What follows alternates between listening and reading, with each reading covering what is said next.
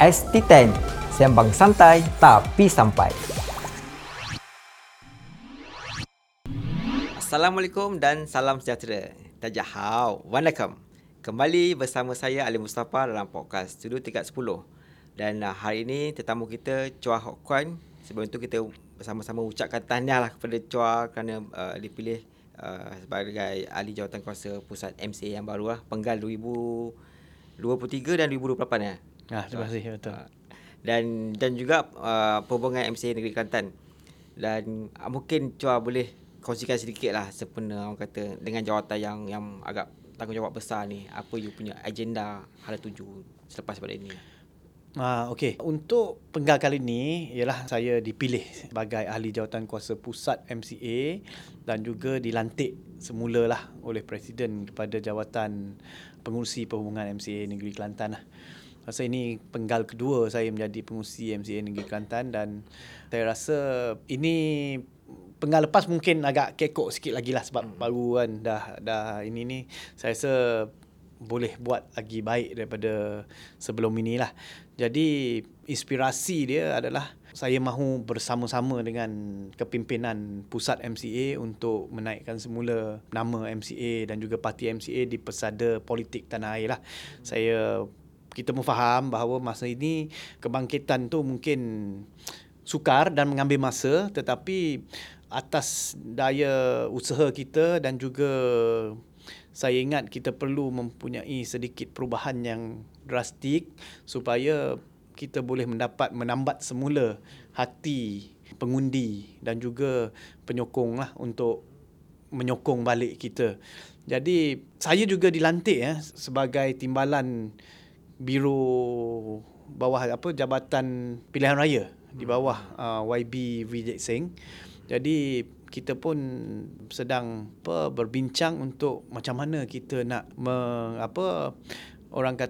memenangi lebih banyak kerusi pada PRU akan datang lah. Oh, itu satu cabaran besar kot tu. Saya rasa ini cabaran yang besar, tetapi tidak mustahil boleh dilaksanakan kalau kita bersama-sama bersatu hati, sebab parti kita bukan satu parti yang kecil.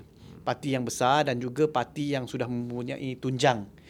Jadi kita cuma perlu memperkemaskan gerakan dan juga kerjasama daripada setiap ahli parti. Saya percaya akan ada cahaya di hari hadapan lah. Dan kalau kita lihat Chua, daripada senarai JK ataupun pimpinan baru ni, yang penggal baru ni, banyak muka baru, banyak muka muda. Dan apa sebenarnya Chua sebagai orang politik tengok sokongan daripada grassroots akar umbi parti itu sendiri? Saya rasa ini satu petanda yang baik lah. Untuk mana-mana parti sekalipun, ini adalah satu petanda baik di mana pemilihan ini dibuat oleh akar umbi. Pemilihan ini diundi oleh lebih kurang 30,000 perwakilan saya rasa, kalau tak silap. Seluruh negara kan? Seluruh negara. Jadi perwakilan di setiap bahagian. Jadi kita boleh lihat daripada trend pengundian ini adalah perwakilan-perwakilan ini mahu memilih wakil pemimpin yang lebih muda dan juga muka baru untuk diberi peluang untuk bersama-sama dengan kepimpinan yang sedia ada. Dia ada campur. Percampuran kan, ada yang muda, ada yang pertengahan dan ada yang senior. Jadi ini adalah satu mekanisme yang saya anggap sebagai satu mekanisme yang sihat, kerana kepimpinan parti akan membawa yang pertengahan dan yang muda ni untuk menuju ke arah sasaran parti. Apabila yang senior pencen, yang senior sudah bersara, yang pertengahan dengan yang muda ada pelapisnya. Ayat dia adalah pelapis lah. Jadi ini saya rasa yang ahli pemimpin yang muda dan pertengahan ni akan menjadi kesinambungan kepada perjuangan mereka yang terdahulu untuk meneruskan perjuangan untuk kita mencapai. Mungkin satu pilihan raya kita mengambil satu penggal mengambil 5 tahun.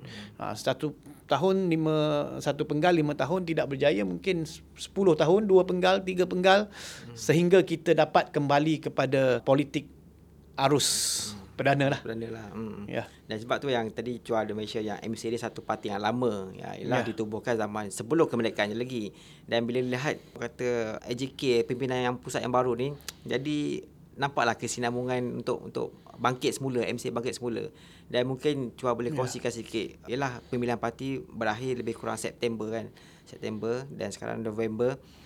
Sudah pun memperincikan tentang pilihan raya ke PRU16. Dan tadi ada perbincangan di bawah biro jabatan, dia panggil jabatan pilihan raya, yang presiden baru tubuhkan lah. Sebelum ini kita ada lain. Kita panggil GE. Fokus yang lain Fokus. Tapi sekarang ni kita ada satu jabatan yang memang fokus untuk menghadapi pilihan raya kecil, pilihan raya negeri, pilihan raya pusat, pilihan raya umum lah. Jadi kita rasa kita cubalah sebab benda itu kita sudah fokus kepada lebih terperinci lagi. Jadi kita harap kata fokus kita tu tidak akan lari dan kita boleh mencapai objektif penumbuhan dia, jabatan inilah, dengan lebih ramai pemimpin yang lebih muda, yang mungkin lebih junior. Jadi ini semua akan memberi, saya rasa akan memberi idea-idea yang lebih baru ataupun idea yang lebih berlainan daripada sebelum ini, kerana apabila kita sudah menemui kegagalan, kita tidak boleh menggunakan strategi yang sama untuk menemui kejayaan. Tetapi apabila kita sudah mempunyai pelapis yang agak ramai, saya anggap lebih daripada 50%, 50% daripada pemimpin yang akan memimpin MCA pada penggal ini, harapannya adalah kita mempunyai cara baru untuk keluar dengan formula yang barulah. Jadi ada orang kata MCA ini sedang merangka satu strategi yang orang kata sebagai peluru untuk standby. Maksudnya dengan muka-muka baru, image yang baru, dan ini antara yang terkandung dalam strategi MCA lah untuk ya, saya rasa semua parti pun mempunyai strategi yang terbaru. Tetapi kalau katalah parti yang masih lagi menguasai kerajaan ataupun parti yang masih lagi dianggap gemilang tu, susah sikit untuk muka baru menonjol. Tetapi apabila kita dah menemui kegagalan, kita perlu mencari nafas baru. Nafas baru ni maknanya pelapis yang mungkin boleh membawa perubahan yang berlainan untuk mencapai keputusan yang lebih baiklah. Dan Chua, baru ni ada Syahri dalam podcastnya KS Keluar Sekejap adalah katakan mungkin MCA ini merasakan parti yang junior dalam Barisan Nasional. MCA kena tetapkan adakah mereka nak jadi junior partner yang sangat-sangat junior dalam coalition ini, ataupun yang hidup atas nostalgia dan hubungan lama dalam Barisan Nasional. Dan apa pandangan untuk ini bukan masuk BN yang dulu, kita nak BN yang sekarang dan BN yang masa depan. Okey, dia dalam BN ni dia tak kira junior lah. Kalau pendapat saya, kalau dalam BN kita dianggap senior, tetapi kita dianggap junior dalam madani, dalam perpaduan. Dalam perpaduan kita dianggap junior, sebenarnya bukan junior dari segi penubuhan parti, tetapi junior kerana kita kekurangan kerusi. Maknanya yang lebih kanan. Saya rasa kita guna ayat lebih kanan itu lebih sesuai, kerana parti yang mempunyai kerusi yang lebih dianggap lebih kanan lah. Sebab dalam politik ini kalau kita tak ada numbers, orang tak pandang kita lah. Jadi kita ni boleh dianggap sebagai satu parti yang kecil saja kerana kita hanya menyumbang 2 kerusi parlimen untuk kerajaan perpaduan. Saya boleh kira setuju dengan pandangan dia. Saya anggap, saya rasa Syahril punya pandangan itu adalah kita junior ni disebabkan kita sudah menjadi macam parti yang ke bawah lah daripada sebelum ini. Jika pada masa Barisan Nasional menjadi kerajaan, parti yang paling banyak menyumbangkan kerusi dalam Barisan Nasional adalah UMNO. MCA menjadi parti kedua kerana kita pun menyumbangkan satu kerusi yang kedua terbesar untuk menubuhkan kerajaan pada masa itu. Dan juga MIC parti ketiga. Tetapi sekarang ini apabila kerajaan perpaduan ini terbentuk dan MCA bukan penyumbang utama kepada ni, kita dianggap junior lah. Saya betul, itu apa yang dikatakan itu agak betul lah. Junior dari segi kerajaan madani kan. Di segi kerajaan madani. Tapi kalau dari segi pembentukan Barisan Nasional dalam gabungan tu, kita masih bersama dari dulu lah. Yalah. Dan Chua, KJ pula kata yang MCA ni banyak dapat sokongan daripada money class ataupun bukan daripada pekerja macam mana DAP. Ya, sebenarnya MCA ini daripada dulu kita ni dikenali sebagai parti Tauke lah. Parti Tauke. Parti Tauke dulu ini, dan bukannya pada parti pekerja lah, golongan pekerja, golongan bawah. Tapi sebenarnya itu persepsi daripada dulu lah. Saya fikir MCA satu parti yang perlu memperjuangkan nasib, dan juga bukan perlu saja. Sekarang ini pun kita memang memperjuangkan nasib setiap individu, termasuk masyarakat bukan Cina sekalipun, walaupun MCA ni adalah parti Cina ialah tumpuan dia dianggap sebagai untuk membela nasib pengundi Cina lah. Politik ni macam itu. Kita ditubuhkan dulu adalah untuk menjaga kebajikan masyarakat Cina. Jadi sepatutnya kita menyuarakan seperti apa yang sekarang ini kita lihat, sebab di parlimen pun kita ada dua ahli parlimen. Ahli parlimen kita termasuk presiden kita sendiri selalu memperjuangkan pun isu rakyat. Ini tidak lagi tertumpu kepada Cina ke Melayu ke India, tetapi seluruh masyarakat Malaysia tertumpu kepada itu. Dan juga politik di alaf baru ini, saya percaya apabila, sebab sekarang ni kita bukan tertumpu kepada media Cina saja. Contohnya macam hari ni, kita ini dalam bahasa Malaysia, bahasa kebangsaan. Jadi perjuangan ataupun idea ataupun tekanan yang kita bagi pada hari ini, penekanan ni adalah untuk seluruh rakyat Malaysia melihat, dan juga seluruh rakyat Malaysia boleh menilai parti MCA. Jadi perlu ada lebih banyak suara daripada MCA untuk memperjuangkan isu rakyat, hak-hak rakyat marhain yang lain, dan bukannya tertumpu kepada sesetengah kelompok sahaja. Dan juga itu yang KJ kata tu dilihat. Kalau kita dilihat begitu, maknanya kita masih kurang berjaya lah. Kita perlu, selepas ini, kita perlu dilihat memperjuangkan isu semua rakyat Malaysia. Barulah parti kita ni akan dapat memenangi hati mereka lah. Sekurang-kurangnya menjadi suara dan lidah kepada masyarakat dalam memperjuangkan apa yang difikir baik untuk rakyat lah. Dan ada juga katakan lah, tinggal je lah kan, abai je lah MCA ni, ada 2 kerusi je. Dan jangan jawab lagi, kembali selepas ini.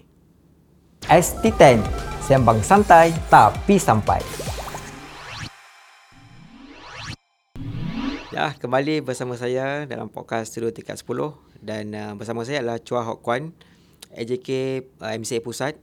Dan Chua, orang kata MCA ni tak mampu membeli nilai tambah. Ini saya rasa dah banyak kali dah, sama ada Chua sendiri ataupun pimpinan MCA ada bagi penjelasan lah mengenai orang kata, dikatakan MCA ni tak dapat membantu pun daripada segi sumbangan kerusi berbanding dengan DAP yang dapat meraih sokongan daripada pengundi Cina. Dan apa respon Chua? Ya, saya setuju. Saya setuju dengan apa yang dikatakan, sebab kita tengok kepada keputusan pilihan raya.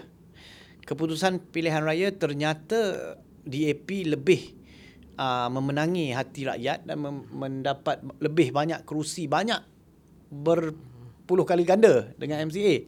Saya sangat setuju itu. Dan juga MCA untuk terus relevan, MCA perlu bekerja keras lah, mencari balik mana yang silap, mana yang salah. Dan MCA mahupun Barisan Nasional lah, kita tidak boleh lagi mencari penafian bahawa kita ditolak oleh masyarakat, ditolak oleh pengundi. Sebab masa pilihan raya kita panggil pengundi. Jadi kalau kita sentiasa menafikan, ini bukan salah kita, ini bukan salah Barisan Nasional, bukan salah MCA. Jadi kalau kita terus dengan penyakit lama ini, kita memang tidak akan maju ke depan lah. Jadi apabila kita boleh kita dapat identify apa kelemahan kita perlu baiki kelemahan itulah. Contohnya kalau tadi kata orang nak kata tak perlu tengok kisah MCA apa, itu kita tak boleh nak menyalahkan orang, kerana dalam politik ini parti-parti akan bergabung, cari campuran gabungan untuk menubuhkan kerajaan. Kalau orang tak nak kita, maknanya kita lemah. Tetapi jangan bimbang itu, kerana dalam politik ini dia sama macam roda. Dia ada, kadang-kadang kita berada di atas, kadang-kadang kita berada di bawah. Yang paling penting adalah kita jangan putus harapan. Maknanya MCA pada kali ini kita masih ada ramai pemimpin muda yang masih sanggup bersama dengan MCA dan tidak tinggalkan parti. Yang tadi Arif kata ramai juga pimpinan pusat kali ini, lebih daripada 50% muka baru, muka muda yang bersama dengan MCA, dan saya percaya mereka ini boleh membawa kepada kegemilangan MCA sekali lagi. Bagi masa 10 tahun, 20 tahun, kita tak gelojoh, tak apa. Kita boleh tunggu, kita boleh secara perlahan-lahan kita meningkatkan kembali image MCA, dan juga kita perlu perkuatkan diri untuk kita disayangi semula oleh pengundi dan juga oleh parti-parti yang hendak menubuhkan kerajaan. Apabila kita boleh memenangi banyak kerusi, automatik orang akan kembali nak kepada kita balik lah. Dia macam itu. Jadi sekarang ni kita perlu fokus untuk menguatkan diri kita, menguatkan MCA dulu. Jadi kita kuatkan diri kita sendiri, biar orang dapat menghargai kita semula. Dan menyentuh bab itu menyentuh dan juga menyentuh bab yang DAP dan pengundi Cina ni, ialah mungkin ni agak sensitif, ialah MCA dalam kerajaan perpaduan, tapi tak ada dalam kabinet. Orang kata dia bukan pembangkang, bukan juga kerajaan istilahnya kan, maksudnya dalam keadaan di kedudukan yang begitu. Dan kalau ditanyalah Chua sama ada you nak claim sebagai pendapat peribadi ataupun apa, melihat kepada pentadbiran sekarang, saya rasa dah hampir setahun dah kerajaan perpaduan, terutamanya daripada segi menteri-menteri DAP. Mungkin tadi kata ramai yang pengundi, contohnya masyarakat Cina yang dikata dulu dah awal 95% pengundi Cina undi DAP, dan sekarang sudah nampak orang kata orang tuntut janji-janji DAP ni. Dan bagaimana Chua melihat sentimen rakyat di bawah ni? Rakyat menuntut janji-janji pilihan raya itu adalah perkara biasalah, kerana itu yang dijanjikan dan bukan diminta oleh rakyat. Masa nak buat manifesto tu kita sendiri yang tulis. Jadi untuk komen menteri-menteri daripada DAP, daripada kerajaan ni, saya bawa secara umum sajalah. Maknanya prestasi masih perlu ditingkatkan lagi lah. Masih boleh dipertingkatkan prestasi daripada kabinet yang ada pada hari ini. Tidak kira lah MCA ada dalam kabinet ke, tak ada dalam kabinet ke, MCA sebahagian daripada kerajaan perpaduan ke, kerana pada hari ini kita lihat banyak kesengsaraan dari segi kos sara hidup, dari segi ekonomi negara dan juga rakyat di bawah dengan harga barang. Harga barang ni memang sentiasa kita dengar, dan mungkin orang pun sudah jemu kalau kita komen kata harga barang naik, kerajaan tak pandai ini. Kita faham, kerana dulu masa Barisan Nasional jadi kerajaan pun barang sentiasa naik juga. Barang naik juga, BN dulu. Jadi kita jangan komen itu. Saya rasa kerajaan boleh memainkan peranan yang lebih lagi untuk meringankan lah, kita tak kata menghapuskan, kerana kadang-kadang peningkatan kos apa ni bukan bergantung hanya dalam negara kita. Ini adalah global. Jadi kita boleh memikirkan cara macam mana kita nak membantu rakyat kita lah. Jadi yang dah menjadi menteri itu kena fikir cari jalan lah. kita komen setakat itulah. Saya rasa. Itulah saya tanya ni, kadang-kadang bila kita ajukan soalan yang macam ni, saya setengah pemimpin katakan kalau undi kami harga barang akan turun, tapi Chua lebih waras lah, praktikal dan pragmatik. So kalau kata harga barang naik tu, tak mungkin tahun depan tak akan naik kan. Jadi benda tu ekonomi yang fleksibel memang macam tu. Berbeza dengan segelintir orang lah. Bila kita tanya, confirm kalau you bersama saya, you undi saya, harga barang tak naik. Itu saya celah sikit lah. Itu biasanya ayat politik untuk memenangi hati rakyat, untuk memenangi hati rakyat. Dan juga dia lebih kepada, saya anggap itu sebagai lebih kepada janji lah. Terlalu banyak janji pun, kalau kita tak boleh buat pun satu masalah. Jadi kita berpada-pada berjanji ataupun manifesto apa yang kita boleh buat yang realistik. Contohnya kalau slogan dulu, janji ditepati lah. Ada yang boleh kita buat, kita janji. Saya ingat itu lebih realistik lah, lebih berdiri di bumi nyata berbanding kita bagi janji-janji manis dan kita tidak boleh buat, dan juga rakyat akan menagih. Bila menagih pada hari ini, mungkin kita fikir tak apalah, nak menagih pun tunggu 5 tahun lagi lah baru boleh. Itu nanti dekat pilihan raya, saya memberi janji yang baru pula dan rakyat akan percaya pula, sebab kita ni short term memory, cepat lupa apa. So itu adalah lumrah manusia lah. Jadi kita harap kata ahli politik lebih mempunyai keikhlasan lah untuk merayu undi, menagih undi ni. Jangan fikir hanya untuk memancing undi saja. Undi semata-mata lah. Tapi habuk pun tak ada. Dan terbaru ni, Tun Dr. Mahathir lah ada komen sikit lah. Katakan dia dengan DAP ni semata-mata nak tumbangkan Kerajaan Barisan Nasional masa tahun 2018. Iaitu yang segmen terbaru dia lah. Apabila kita berjuang, the enemy of your enemy is your friend. Kita nak guna DAP umpamanya nak dapat majoriti. Kalau saya tak guna DAP, kita tak akan dapat majoriti dan Najib akan terus jadi Perdana Menteri. Antara DAP dengan Najib, yang mana satu yang perlu kita ketepikan dan lawan. Sebab itu saya nak guna DAP. Dan saya sedar, DAP juga nak guna saya pasal DAP juga mempunyai matlamat yang sama, nak jatuhkan. Jadi kita guna itu. Dan mungkin Chua ada respon Chua sendiri. Saya setuju. Saya tengok tu statement itu, saya setuju. Memang apa yang Tun Dr. Mahathir kata tu tepat pada masa dia lah untuk dia menumbangkan Barisan Nasional pada masa itu, dan juga itu adalah strategi beliau untuk menumbangkan kerajaan BN masa itu. Contohnya sekarang, beliau tidak suka dengan perpaduan dengan Madani. Beliau boleh juga bergabung dengan PAS, boleh pergi bersama dengan Perikatan Nasional. Kerana politik ini dari satu masa ke satu masa dia sentiasa berubah. Apabila beliau mempunyai musuh yang sama, dia boleh berkawan dengan musuh lama untuk menumbangkan musuh ini. So bagi saya rasa tidak mustahil kalau contohnya hari ini MCA dalam Barisan Nasional. Tetapi kalau kita tidak dihargai dan juga kalau satu hari Barisan Nasional tak mahu MCA ataupun parti komponen Barisan Nasional tak mahu MCA, satu hari MCA pun parti politik.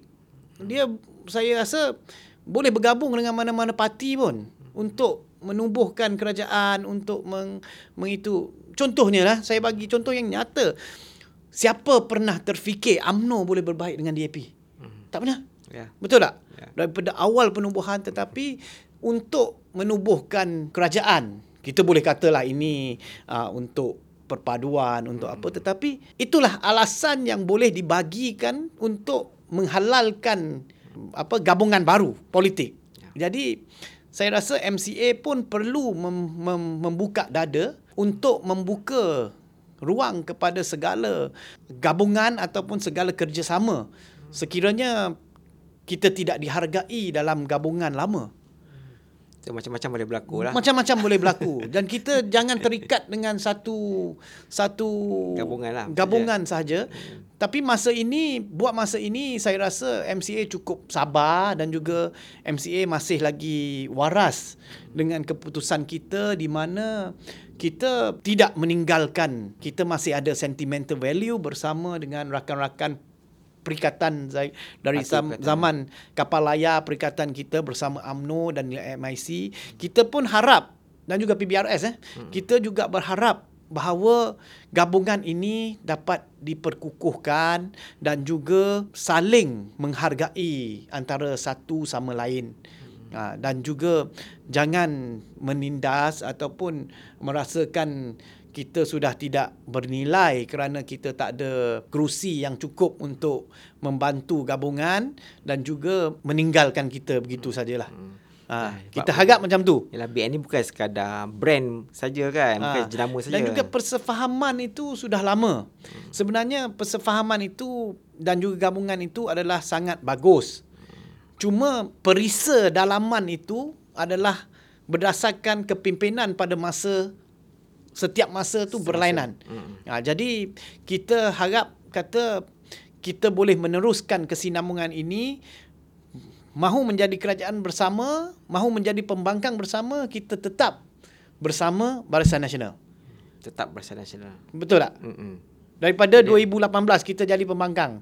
Adakah kita bersama? Bersama. Kita tak lari. Daripada 14 lebih kan komponen. Kita tak lari. Daripada 2000 pilihan raya 15 yang hari itu, kita tak lari, masih bersama. Dan juga sehinggalah pilihan raya Dewan Undangan Negeri. Kita tidak lari walaupun kita tidak mengambil bahagian. Tetapi kita tidak juga lari. Itu pun kerana mungkin ada pembahagian kerusi yang kita tak puas hati apa semua yang menjadikan kita okey, tak apa, kita tarik diri, kita bagi peluang kepada mereka yang yakin boleh menang lebih banyak dan kita tetap menyokong bersama sehinggalah pilihan raya umum yang lepas dan juga pilihan raya negeri. Kita masih bersama. Kesetiaan MCA dengan Barisan Nasional ni tidak perlu lagi diuji lah. Dan juga masing-masing parti perlu menjaga hati parti komponen masing-masing lah. Contohnya macam pada PRN yang lepas pun apabila ada sedikit ketidakpuasan hati pembagian kerusi apa semua, pengarah pilihan raya PN jemput kita untuk bersama dengan PN dan janji akan bagi kita kerusi apa semua. Dan MCA tetap dengan pendirian Presiden dengan cepatnya terus menolak perlawanan itu. Kerana kita masih percaya dengan Barisan Nasional masih lagi di hati kita lah. Ya, kita ada setia kawan sebab sejarah dia lama. Cuma setia kawan itu jangan dibakar lah. Kata di sini, kalau perbandingan untuk perbandingan di luar, kalau masyarakat Melayu, saya rasa masyarakat Melayu dia lebih boleh menerima MCA daripada DAP, walaupun DAP ni adalah parti Cina jugalah. Kita anggap parti Cina lah sebab dia kata dia multiracial, tapi kebanyakan pemimpin pun berbangsa Cina. Masyarakat Melayu di luar lebih boleh terima MCA lah. Kita kata tak menyokong, bukan kata sokong MCA kuat, tetapi lebih boleh menerima. Dan juga kalau kita lihat kemerosotan undi-undi Melayu di kawasan Felda, di kawasan majoriti Melayu pun mungkin, saya tak kata confirm, sebab kita tak ada satu kajian yang konkret, tetapi mungkin juga disebabkan oleh UMNO bergabung dengan DAP. Mungkin. Sebab mungkin orang Melayu tidak boleh terima. Sedangkan apabila bersama dengan MCA dulu dalam Barisan Nasional saja, undi dia mendapat lebih banyak. Tetapi apabila bergabung saja dengan perpaduan dan juga ada DAP gabungan, dan undi merosot. Saya rasa orang Melayu lebih boleh menerima MCA. Boleh jadi. Kembali selepas ini. ST10, sembang santai tapi sampai. Ya, kita kembali dalam studio tingkat 10 bersama saya Chua Hock Kwan, AJK Pusat, MCA Pusat. Tadi Chua ada sentuh mengenai Kelantan dan Chua sendiri adalah pengurusi perhubungan negeri Kelantan. Dan sekarang ni ialah di hujung-hujung tahun ni musim-musim banjir ni kan. Apa persediaan MCA Kelantan? Sebenarnya kita ada pasukan elit dan juga pasukan CRSM, Crisis Release CRSM, squad of MCA lah. Kita ada pasukan sukarela kita ni untuk membantu. Tetapi membantu pun kita hanya sebagai pasukan bantuan lah, bukan pasukan utama untuk membantu mangsa banjir ni. Bantu banjir ni biasanya oleh bomber, oleh JPAM. Tapi MCA ada sekuatnya sendiri, sukarelanya sendiri untuk membantu. Dan baru-baru ini baru habis tamat latihan bersama pasukan bomber dan juga pasukan JPAM untuk menghadapi musim banjir. Sebenarnya musim banjir di Kelantan ni dah menjadi lumrah lah, dah menjadi perkara biasa. Setiap tahun dia macam pesta air. Cuma kadang-kadang banjir dia teruk sikit, kadang-kadang banjir dia ringan. Jadi persediaan tu sentiasa ada dalam pemikiran kita lah. Memang kita perlu dah langkah berjaga-jaga tu sentiasa disemai oleh rakyat Kelantan, kerana sukarelawan kita pun bukannya kita kata 100% pakar dalam banjir, tapi kita ada bot kita yang disumbangkan oleh MCA pusat lah. Kita ada bot untuk hantar makanan. Setakat itulah kita boleh bantu. Dan sebagai tanggungjawab sebagai satu parti politik. Dan saya rasa juga ada bergabung dia bekerjasama lah dengan NAKMA juga kan, dengan NAKMA Pengurusan Bencana.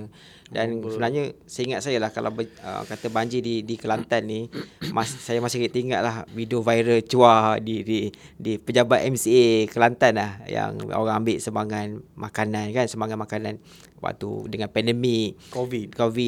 Dan mungkin sudah ada NGO ataupun persatuan-persatuan yang dah mula bekerjasama dengan MCA Kelantan untuk dari segi penyediaan bekalan makanan ni. NGO ni sentiasa ada lah. Kita ada beberapa NGO yang begitu akrab dengan kita, dan juga apabila berlaku saja bencana ataupun apa-apa malapetaka, kita boleh menghubungi mereka dan mereka sentiasa bersedia untuk membantu sesama kita lah di Kelantan. Jadi kita banyak NGO dan juga ada individu tertentu juga yang menyumbangkan wang ringgit, menyumbangkan makanan, kerjasama dengan kita lah, dengan MCA Kelantan untuk membantu mangsa-mangsa yang memerlukan ini. Dan yalah Chua, kita pun hampir ke hujung segmen, dan mungkin secara kesimpulannya lah Chua, bagaimana nak your last word menghadapi pandangan setengah orang terhadap MCA ni. Tadi yang first pada awal kita bincangkan pasal MCA Parti Tauke, dan MCA tak berjaya, tak mampu kuasa dengan ahli parlimen ataupun kerusi yang dapat membantu sesebuah gabungan untuk membentuk kerajaan, dan secara keseluruhan lah. Secara keseluruhannya, saya rasa setiap orang mempunyai persepsi sendirilah terhadap MCA. Mungkin ada orang kata MCA ni parti orang Cina, mungkin ada orang kata MCA ni parti Tauke, mungkin ada orang kata MCA ni parti yang dah nak pupus. Tapi bagi saya rasa saya minta masyarakat di luar sana, sama-sama kita, kalau rasa MCA ni ada peluang untuk terus bertapak di Malaysia, dia sama macam parti baru yang lain seperti Muda. Kita pun sekarang ni pun dah, kepimpinan pun dah berpurata umur dia telah naik kepada lebih muda lah. Maknanya parti ini ada harapan, dan saya mengesyor dan juga saya menyarankan masyarakat di luar, tak kiralah Cina ke, Melayu ke, India ke, apa-apa bangsa saja, mungkin boleh masuk MCA, join sekali untuk menyertai keahlian MCA, dan kita sebagai satu parti politik, kita sama-sama memperjuangkan isu-isu politik tanah air. Kerana selain daripada masyarakat Cina, kita boleh MCA boleh menerima keahlian sebagai ahli bersekutu, dan juga kita boleh mendengar pandangan orang-orang muda di kalangan orang Melayu, kalangan muda daripada golongan India dan juga golongan Siam mungkin di sebelah utara, di Kelantan, di Perlis, Kedah. Kita boleh bersama-sama dalam satu parti politik, kerana ini hanyalah satu platform politik yang boleh dikongsi bersama, dan saya rasa MCA adalah satu parti yang cukup terbuka dalam pemikiran, perbincangan, dan juga satu yang parti yang masih relevan lah pada masa ini. Walaupun dilihat sebagai orang panggil hidup segan mati tak mahu, kerana kekurangan kerusi di parlimen, tak itu, tapi kita rasa kita masih satu parti politik yang masih waras, yang masih praktikal, yang masih konsisten dengan pendirian kita, dan juga ideologi ini perlu diteruskan dengan masyarakat ataupun generasi muda untuk meneruskan ideologi dan kesinambungan pemikiran ini. Dan terima kasih Chua Hok Kwan kerana bersama dengan Studio 310. ST10, sembang santai tapi sampai.